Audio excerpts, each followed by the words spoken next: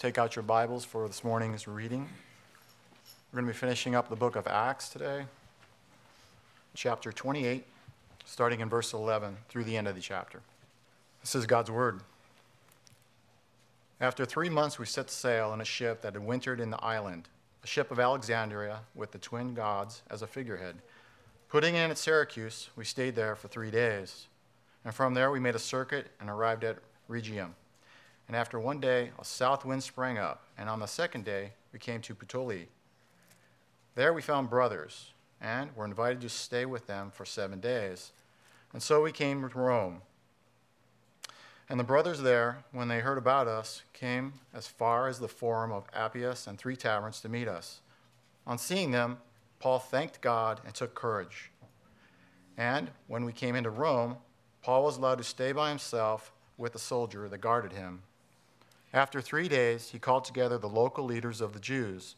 And when they had gathered, he said to them, "Brothers, though I had done nothing against our people or the customs of our fathers, yet I was delivered as a prisoner from Jerusalem into the hands of the Romans. When they examined me, they wished to set me at liberty, because there was no reason for the death penalty in my case. But because the Jews objected, I was compelled to appeal to Caesar, though I had done no charge to bring against my nation. For this reason, therefore, I have asked to see you and speak with you, since it is because of the hope of Israel that I am wearing this chain." And they said to him, "We have received no letters from Judea about you, and none of the brothers coming here has reported or spoken any evil about you. But we desire to hear from you what your views are, for with regard to this sect, we know that everywhere it is spoken against." When they had appointed a day for him, they came to him at his lodging in greater numbers. From morning till evening, he expounded to them, testifying to the kingdom of God and trying to convince them about Jesus, both from the law of Moses and from the prophets. And some were convinced by what he said, but others disbelieved. And disagreeing among themselves, they departed after Paul had made one statement. "The Holy Spirit was right in saying to your fathers through Isaiah the prophet, 'Go to this people and say, you will indeed hear, but never understand, and you will indeed see, but never perceive. For this people's heart has grown dull, and with their ears they can barely hear, and their eyes they have closed, lest they should see with their eyes, and hear with their ears, and understand with their heart, and turn, and I would heal them. Therefore, let it be known to you that this salvation of God has been sent to the Gentiles. They will listen.' He lived there 2 whole years at his own expense and welcomed all who came to him, proclaiming the kingdom of God and teaching about the Lord Jesus Christ with all boldness and without hindrance." This ends God's reading. Please be seated. Let's ask for the Lord's help before we look at his word this morning. Father, we thank you and praise you for the opportunity to gather freely as we do. And we ask you give us eyes to see and ears to hear. Bless this, your word, to your people, I pray, for Christ's sake. Amen.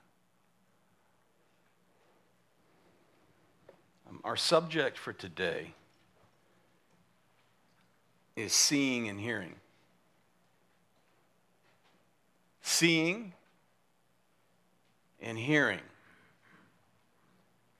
How we see and hear God's word now, that is, in this present life, will determine what we see and hear for all eternity.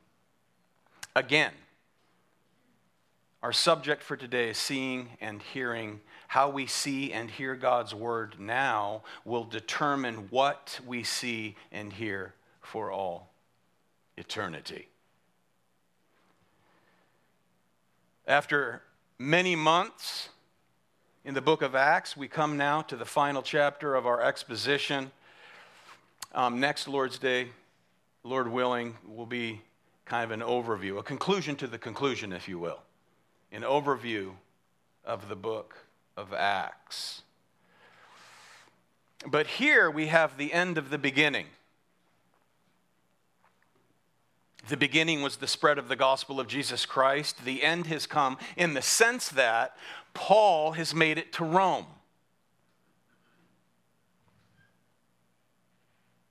But more significant than that is that the end of the age has come in the coming of Jesus Christ to this earth, beginning a new creation. That is, his kingdom was inaugurated when he came. It will be consummated at the end of the age, when he returns again in glory. Now, Paul went about preaching the kingdom of Jesus Christ. Jesus said, I will build my church, and the gates of hell will not stand against it. I will build my church. The church is a people. The church is not a building. The church is a people. People called out from the world to Christ himself by the resident presence and power of the Holy Spirit. The church of Jesus Christ, the true church of Jesus Christ, is indeed the locus of God's presence in this world. The locus of God's presence in this world are true believers. Now here, since Acts 21, ever since chapter 21, the whole account of Acts is really geographically centered, in a sense, in moving Paul towards Rome. And here, God's word has come to pass. Remember, the Lord promised him, Paul, as you have testified about me in Jerusalem, you will also testify of me in Rome. And remember, that was something Paul was resolved to do in the Spirit ever since chapter 19. And God's providence has secured his arrival, and there was nothing that was going to stop him. Now consider over the course of these chapters, plots from the Jews, efforts of those seeking to kill Paul. Remember, they wanted to ambush him on 2 different occasions. He'd had hearings before Roman officials, another hearing before King Agrippa. He spent 2 years in prison in Caesarea. He then boarded an Alexandrian ship and was storm-tossed for 2 weeks in the middle of the Mediterranean. That, by the way, his 4th shipwreck. He records in 2 Corinthians he had been shipwrecked 3 times. He wrote that before this shipwreck. And then once he gets to the island of Malta, he is bitten by a poisonous snake. And here, God's providence oversaw all of it to get Paul to his destination, because God's sovereign decreed will said, you are going to Rome. Anything going to stop the sovereign decreed will of God? No. And because Paul knew that, he trusted God all along the way to keep his word, and thereby glorified God in the process. Does that mean that he was ever fearless, beloved? Hello? No. Thus the encouragement that came to him on a number of occasions. Paul, fear not. Fear not, Paul. Lesson for us. There are 2 ways to go through life. Number 1, believing God is sovereign and entrust the outcome to him. Or number 2, go through life saying that you believe that, worrying and fretting, tossed to and fro, wavering in unbelief, or given to anger because you're mad at God because of the course in which he has you. And the fact is, beloved, you are going to end up in the same place. You're going to end up in the same place. So it's all about how you decide to get there. Truly trusting sovereign God, or saying that I trust that God is sovereign. I have to remind myself of this every time I'm storm-tossed. I don't know about you. Yeah, thank you. Thank you. And we remind one another of these things, amen? That's right. Yes, we do.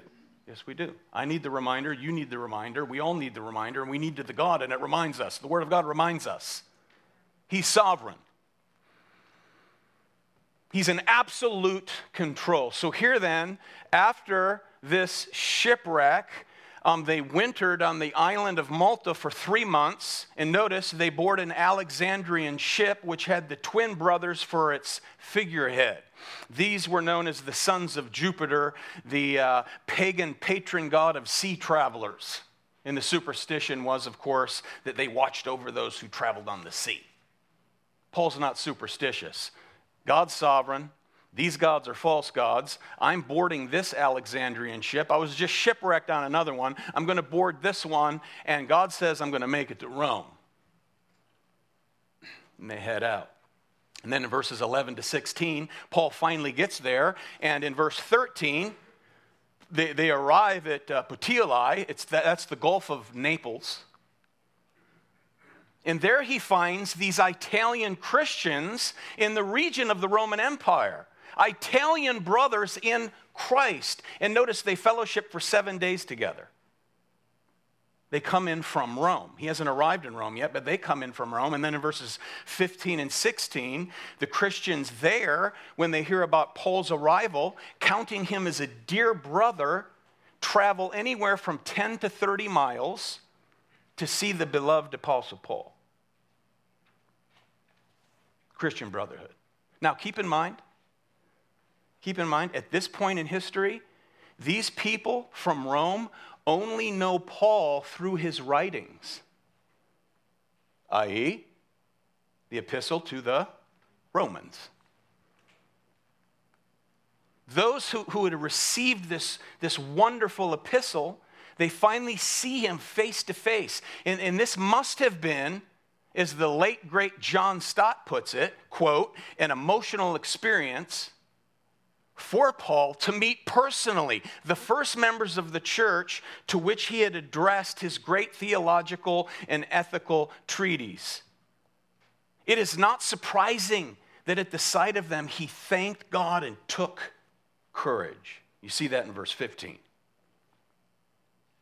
So at the end of this section, upon entering Rome, notice Paul was not carried off with the other prisoners on board. Remember that Alexandrian ship that wrecked on the island of Malta, there were numerous prisoners on board being hauled to Rome. So they're carried off, but instead, Paul, the apostle, is placed on house arrest. And that's a place he rented for 2 years, we see down in verse 30. House arrest. Now today, if you were on house arrest, anybody on house arrest? What? Just kidding. You would typically have an ankle bracelet that monitors your whereabouts. Not in Paul's day. You would have a Roman guard chained to you. A Roman guard.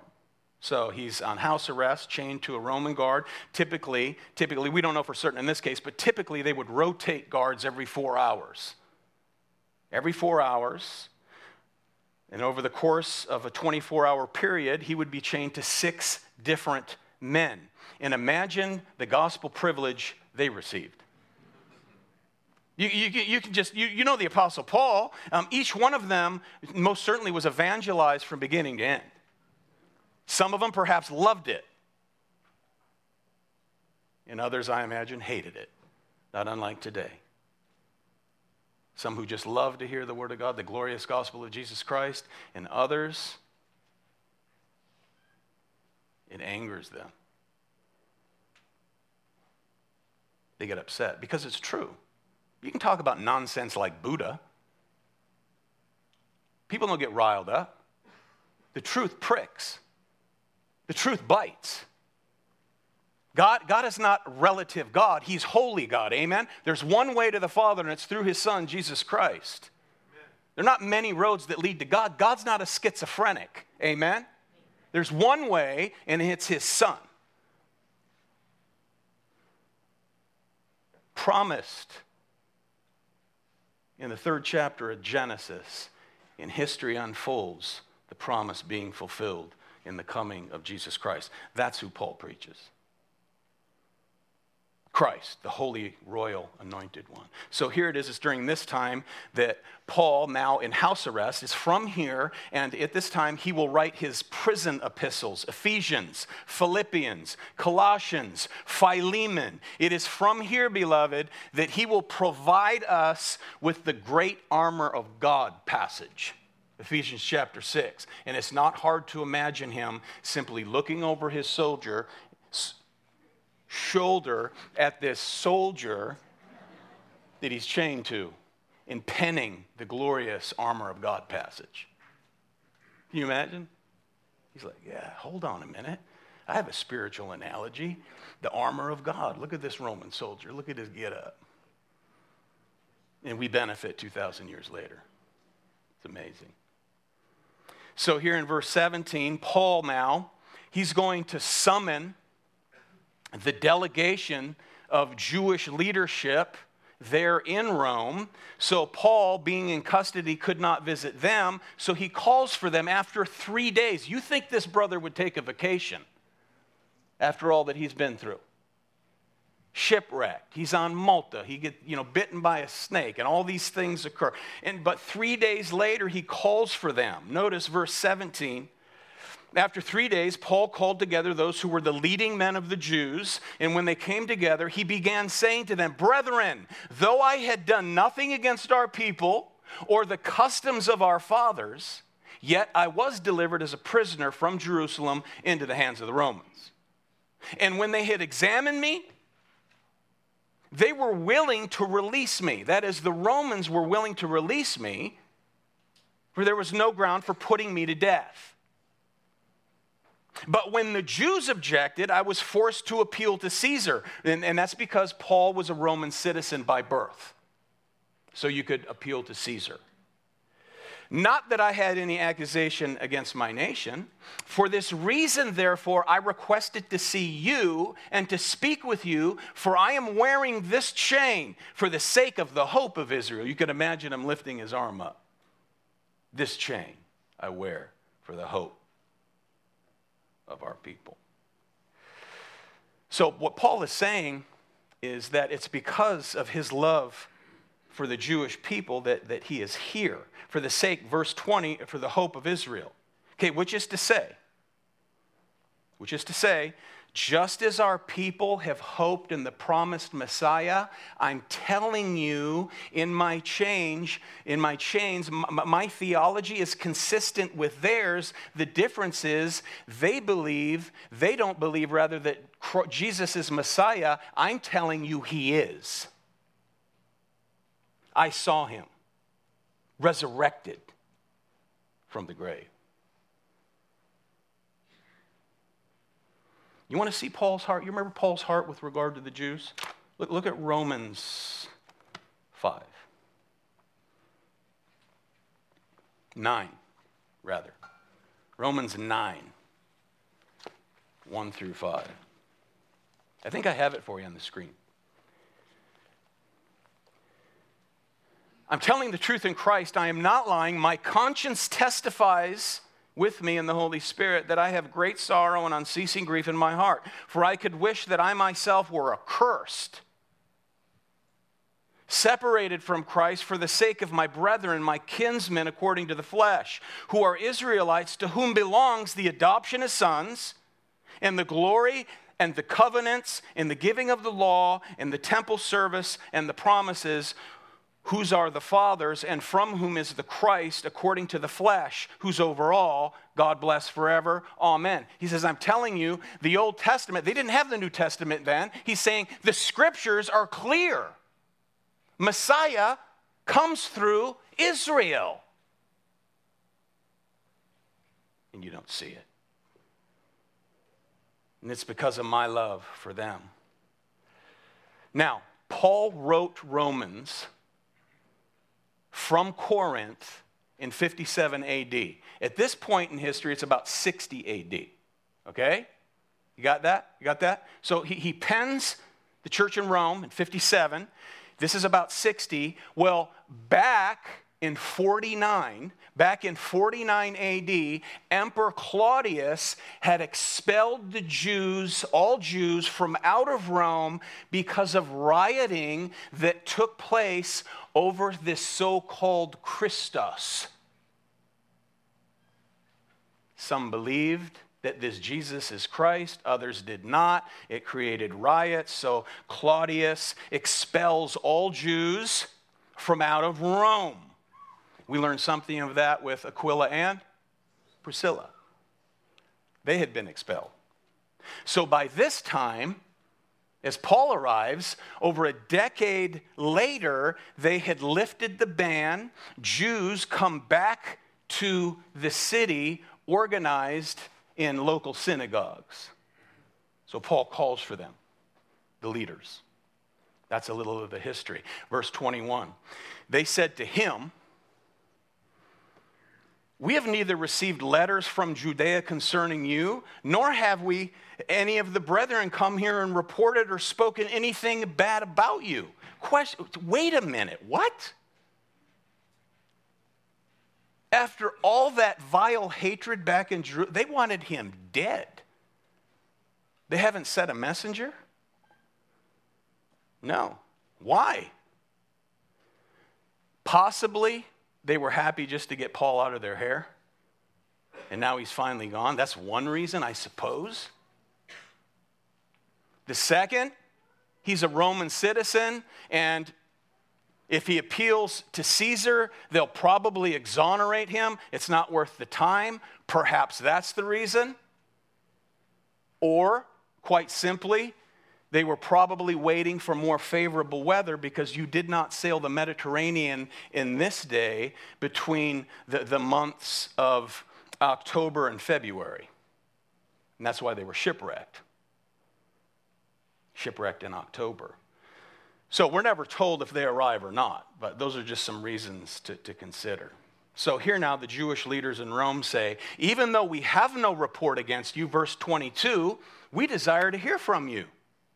We want to hear what your views are for concerning this sect. You know what he's saying there?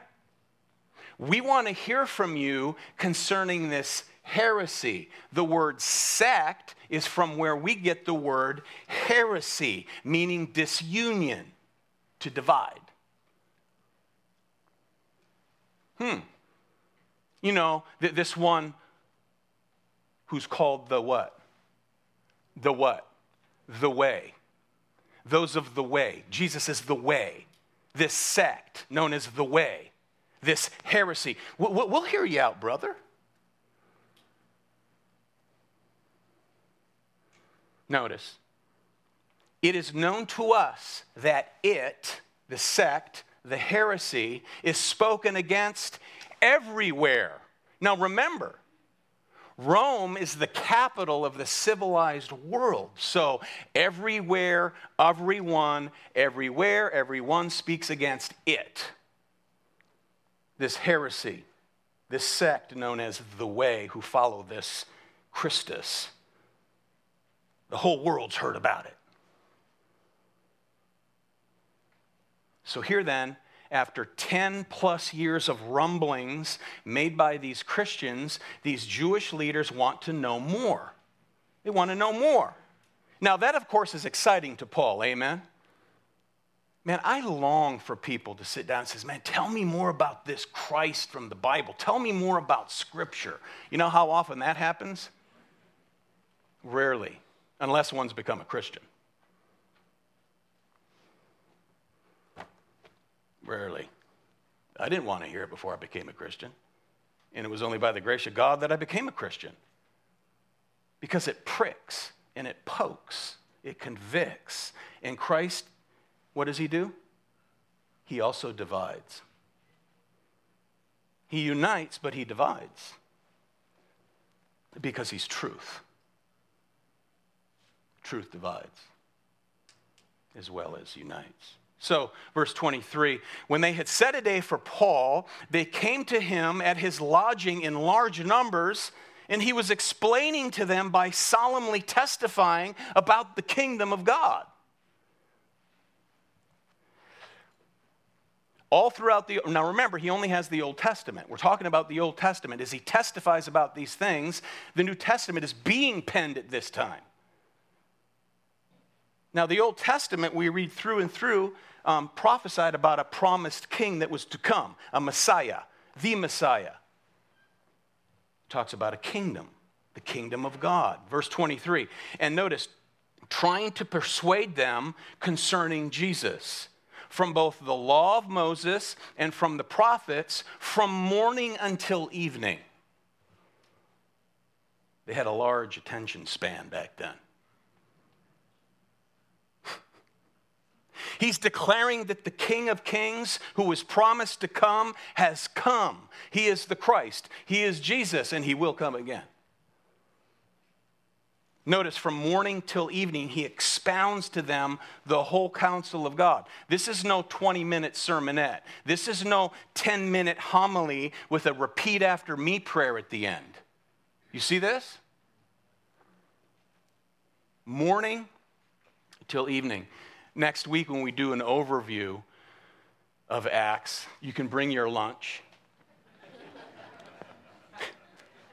Just kidding. It won't be any longer than normal. So it was time to lighten the load there for a bit. Okay, notice. From morning till evening, he expounds. And I want you to notice that verb persuade or convince, as your translation has it, involves intellectual internal activity. Internal activity. Remember, friends, biblical faith has three essential elements that the reformers recognized by way of the scriptures. The scriptures show us, remember those Latin terms, notitia, assensus, and fiducia. Notitia, this is the content of our faith. This is the notification. These are the facts. That alone doesn't save. The next is assensus, mental assent to those facts, and that's not enough. The third is fiducia. You must embrace them by faith, personal trust and reliance upon God Almighty who has given us his gospel. So here Paul is earnest, trying to persuade them. This isn't merely a transfer of truth. What's going on here this morning is not merely a transfer of truth. He wants to persuade them. I want to persuade you, if you're not a believer, to entrust your life and your soul to this one. So you see pathos here. You know, there's something about listening to somebody who really believes what they're declaring. Can I get a witness about this? Rather than just regurgitating truth. I've heard men preach, and I wonder, do you even believe what you're saying? Right? And notice here, as Paul tries to reach them, he doesn't employ any miracles here.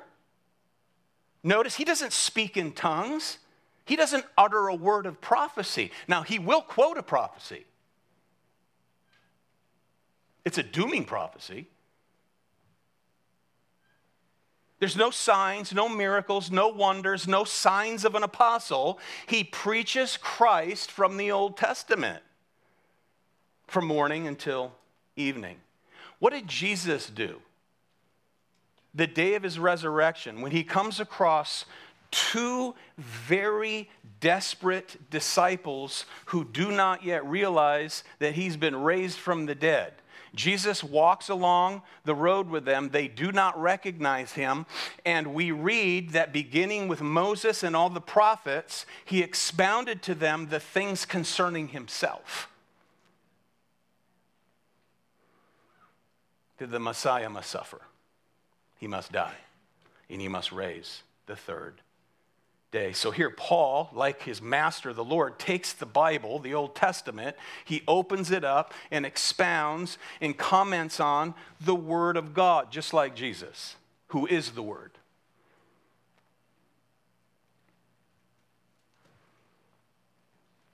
This is the main thing, beloved. You know this? You want to go to a church that's sound? You want to go to a church and be part of a church that is correct, that is spirit-filled, that is spirit-led? Then you find a church that preaches the whole counsel of God. The way that you know that a church is spirit-filled, spirit-led, spirit-empowered is a church that preaches Christ. Jesus said, I will send the Holy Spirit and he will testify about me. Not about himself, not about signs, wonders, and miracles. He will testify of me. You know, for some professing Christians, they profess to be Christian, and his word is not enough. His word is not enough. They're always after some new movement. The gospel is not satisfying. You know, a pastor friend of mine wrote me an email this week, and he said this. This is a direct quote. Brother, I am watching certain people depart from the faith, and it makes me cling to Christ more closely. Time is quite a revealer of where people stand, end quote. And I'll tell you what, just minutes before he wrote me, I was considering the very same thing. People I know, apostates who at one time professed Christ, they've turned their back, they've walked away, now they're into relativism, they're into humanism, they're into social gospel, they're into prosperity gospel, all of which are false gospels. It's not the gospel. And ultimately, you deny Christ. I have cowardly pastors, cowardly, spineless pastors who say this, and this is a direct quote from someone in this town last week. Don't tell people about their sin because everyone knows they have sin, bro, end quote. Well, then you can't preach the gospel because he's the remedy. You preach the bad news first before you preach the good news. The gospel's the good news. Why is there good news? Because there's bad news. You declare the bad news to get to the good news. There's one who delivers sinners like me. Amen. Only one. These preachers are man-pleasers, focused on scratching people's itching ears. That's all they're about. The word is not enough for them. Paul loved the word. Embraced the word. I know professing believers who are involved in sorcery. These clairvoyant spirit mediums. Clairvoyance simply means is the practice of seeking information through means other than the known human senses. Okay, the Bible calls that sorcery. Sorcery. Psychics, clairvoyants, occult practitioners, they have no part in conveying the revelation of Almighty God because all they provide and all they can provide is cheap and damning counterfeit messages. Take warning, the Bible's clear. Those who practice such things will not inherit the kingdom of God. But anyway, we went back and forth a little bit, and it just breaks our heart how many people where the word of God is not enough. It's not enough. So here then, back to the account. After explaining the gospel to these Jews, okay, now remember, these are people, these are not pagans. They are steeped in Old Testament scripture. Those who are thoroughly acquainted with Torah, with the prophets. And here Paul is testifying text after text. I'm going to show you Jesus is promised here in the text. He was promised here in the text. He's promised here in the text. He's come. It said he would die. It said he would suffer. It said he would raise again. He's come. He's risen. Over and over again. The result? His audience was split. His audience was split. Okay, nobody was nodding off on this day, by the way. Okay? Nobody was nodding off. Everybody was listening. No, Luke is very careful in describing this. Luke 24, verse 24. Some were being persuaded by the things spoken, and others would not believe. You know that happens each and every Sunday right here, and every church that preaches the truth of Jesus Christ, make no mistake, that happens every week simply because there's no such thing as indifference to the Word of God. No such thing. To be indifferent is to refuse to believe it. No fence sitters, no such thing. So then notice a disagreement erupts. This is something Paul's used to, amen? Paul's very used to this. A disruption amongst his hearers. For some, the message was an aroma of life unto life. And for others, same message, was an aroma of death unto death. Same holds true to this day. There was a clash, there's a collision. That's what truth always does. So here now the meeting begins to stir a little bit. It begins to break up. And then Paul gives a parting shot. Notice verse 25. Paul had spoken one parting word. The Holy Spirit rightly spoke through Isaiah the prophet to your fathers. And by the way, the Holy Spirit always speaks rightly. He can't otherwise speak. Notice, Paul doesn't take it personally that they don't believe. If you share the gospel with someone, don't take it personally. You have no power to convert anyone, nor do I. That's his job. You just bring the truth.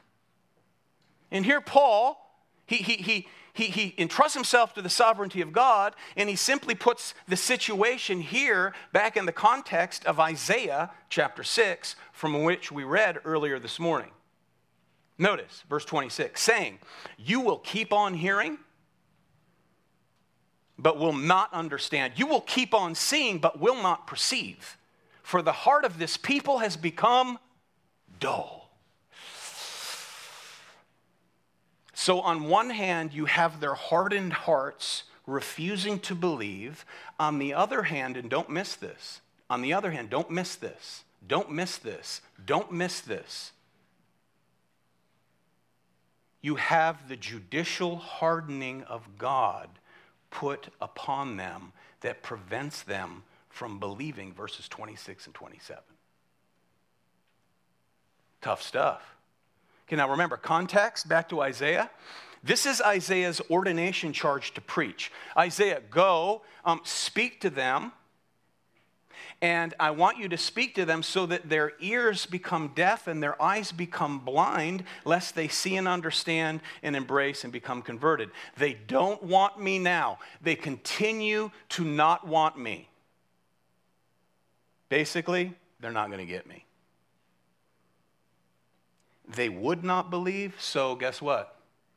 They could not. You can't go through this life and say, I'll go sow my wild oats now and, I'll come to this Christ later in life. No guarantee that the door's open, my friends.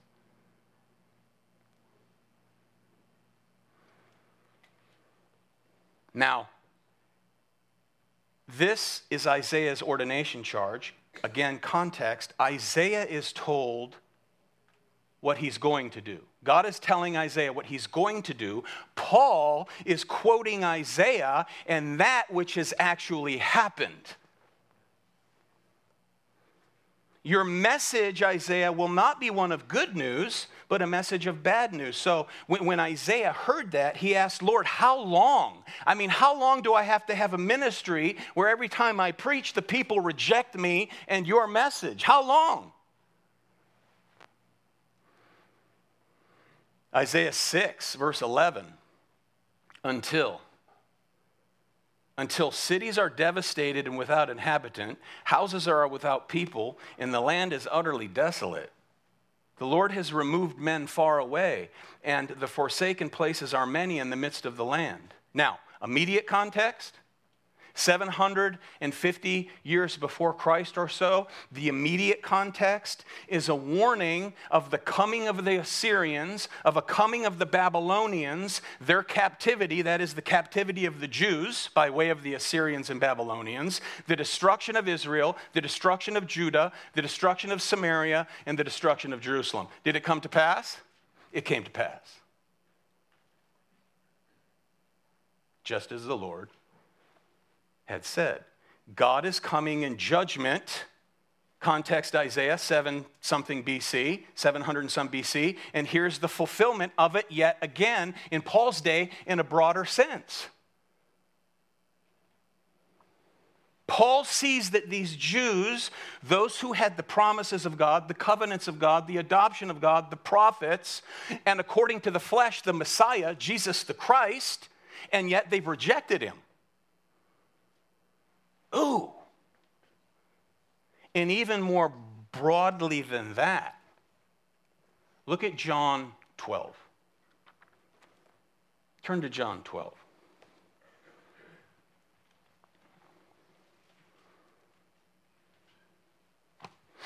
This is the middle of, this is Jesus in the midst of his ministry, his public ministry.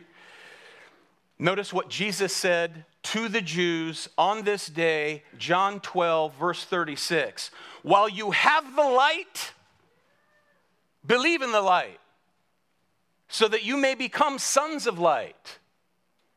What did Jesus say of himself? I am the light of the world. These things Jesus spoke, and he went away and hid himself from them. But though he had performed so many miracles before them, yet they would not believe in him. And this was to fulfill the word of Isaiah the prophet, which he spoke, Lord, who's believed our report? To whom has the arm of the Lord been revealed? For this reason, they what? Could not believe.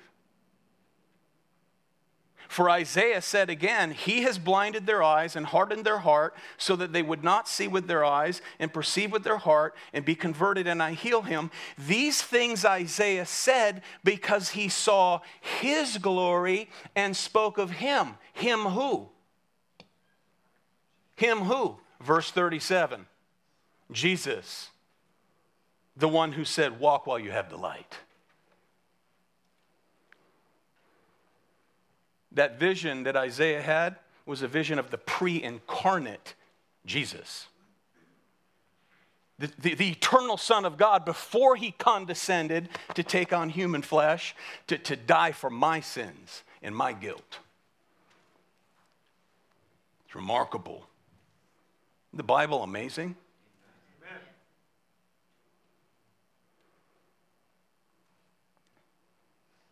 Friends, this makes no sense to our modern sensibilities. Okay? This is, in other words, this is no seeker-sensitive message.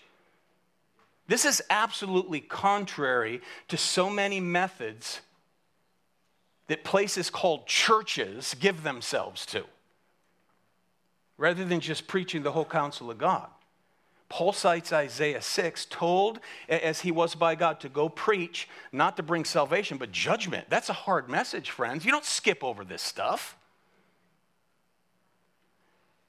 It's amazing. You know, some people who are Christians, they call themselves Christians, they become callous to the Word of God.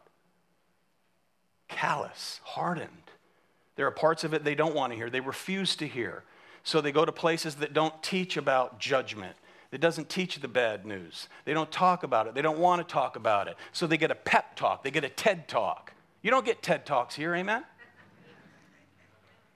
The Word of God will encourage you. And we're going to get to that momentarily.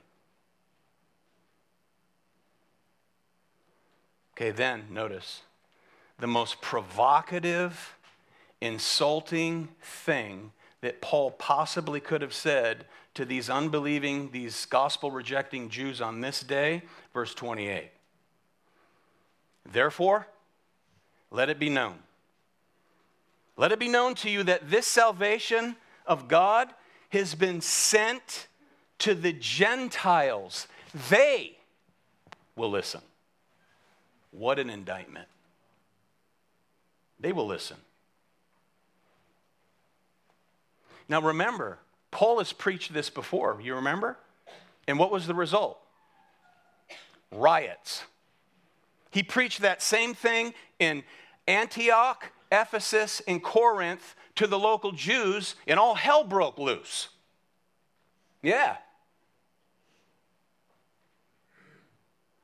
The idea of Gentiles being brought into the covenant with Almighty God Yahweh, those were fighting words for these Jews, unbelieving Jews.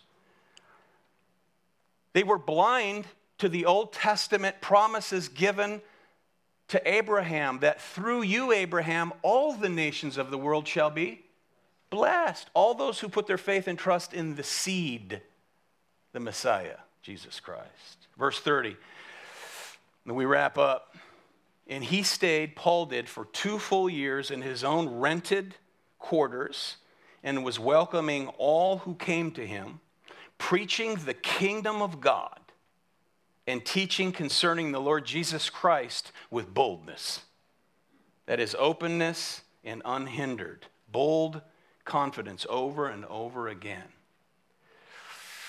Listen to what Matthew Henry wrote regarding to what Paul preached here. And I quote,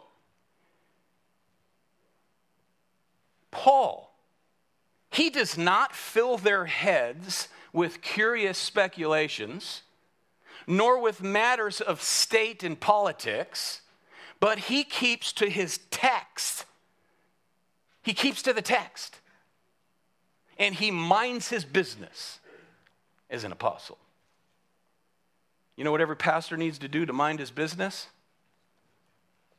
You can say it. Preach the text. Not here to entertain you. Okay, as I wrap up, some things to consider. I want you to consider first all that Paul has been through. A lot of trouble. Trouble? Trauma? I actually said trauma. Trauma? Drama? Rejection? Yeah, over and over again. And think about it in the context of God's providence. This is all within God's plan. Matthew Henry continues in that context. Think about this. 2 years he was a prisoner under Felix, and besides all the time that passed between that and his coming to Rome, he's here 2 years more as a prisoner under Nero. How many churches might Paul have planted? How many cities and nations might he have brought over to Christ if he had been at liberty? Ever considered that? Oh, the work he could have accomplished in the name of Jesus Christ. Oh, but God is wise and will show that he is not debtor to the most useful instruments he employs, but can and will carry on his own interest, both without their services and by way of their sufferings. End of quote. In other words, not even the Apostle Paul is so important that God needs him. God doesn't need me. He doesn't need you. By grace, we get him. We get him. Paul understood this. Another point to consider, and I opened with this, and I'll be done in a couple minutes, and we're going to come to the Lord's table for all and only all who are in Christ. Point to consider.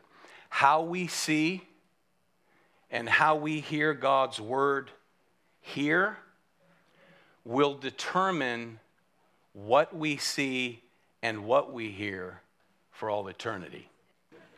So, Final point to consider. Once again, how we see and hear the Word of God now will determine what we see and what we hear for all eternity. Look at the words of Jesus, Matthew chapter 13, verse 41. The Son of Man will send forth his angels, and they will gather out of his kingdom all stumbling blocks and those who commit lawlessness. In other words, those who are in rebellion against the gospel. And will throw them into the furnace of fire. Okay, that is what they will see.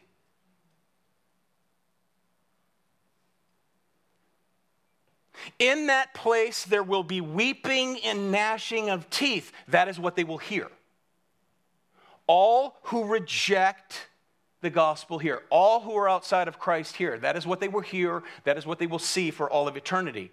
But for those in Christ, verse 33, all those who embrace him by faith, who die of our pride that says, I can do this, I can earn my own way, and they bow before Christ who's earned the way for you, the righteous will shine forth as the sun in the kingdom of their Father. That is what they will see. Jesus concludes in that section of Scripture, he who has ears to hear, let him hear. Who spoke more about hell than all the prophets put together? Jesus. Don't ever say Jesus didn't judge. And I say this a lot because anytime we have visitors, people say, well, Jesus doesn't judge. He is the judge. This is what he said on speaking of hell, Mark 9:43. It is, hell that is, to be cast into the unquenchable fire. Okay, now that's a metaphor. If it's real fire, I don't know, but think about this. Whatever metaphor is used in the Bible speaking in negative terms, the reality is 1,000,000,000 times worse. Same for the positive. How heaven is described, it's 1,000,000 times greater than what can be described. It is to be cast into unquenchable fire, where, notice, their worm does not die and the fire is not quenched. Okay, now our attention this day has been on which prophet of the Old Testament? Isaiah. Listen how the book of Isaiah ends. Isaiah 66:24. Then they will go forth and look on the corpses of the men who have transgressed against me, says the Lord, for their worm will not die and their fire will not be quenched. Wow.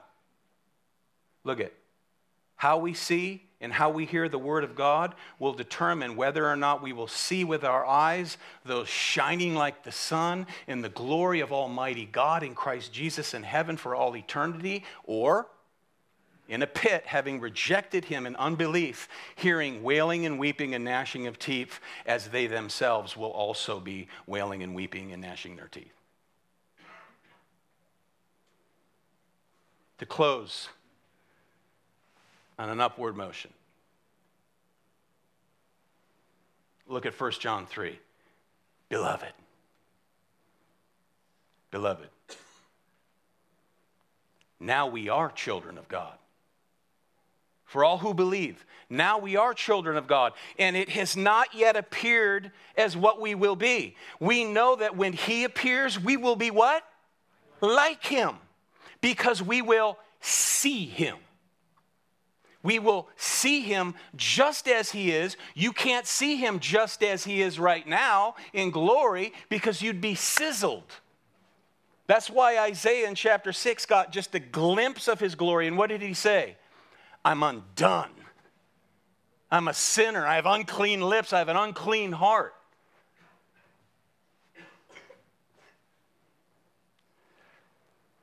We will be like him, because we will see him just as he is, and everyone who has this hope fixed on him purifies himself just as he is pure.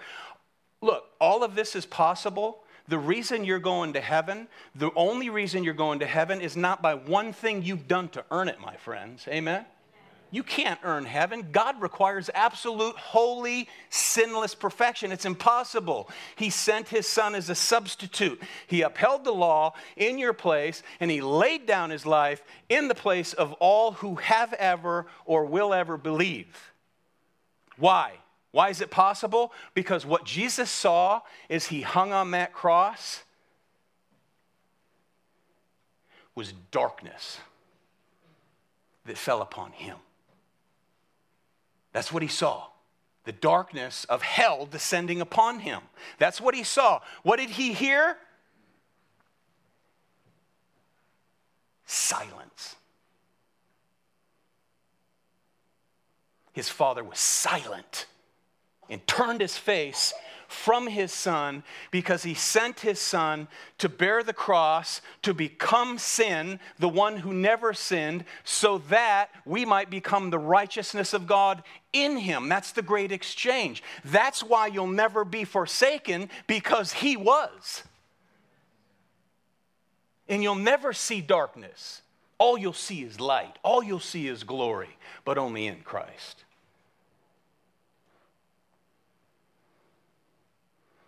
Forsaken. He who has ears to hear, let him hear.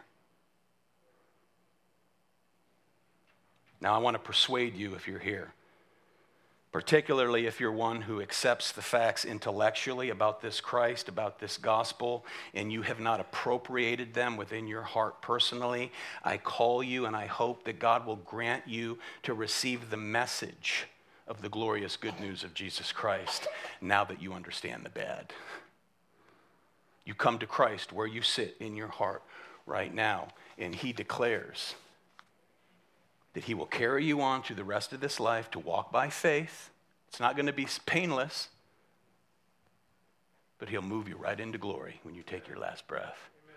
By faith in Christ alone. You can't earn this. You have to receive it. Amen.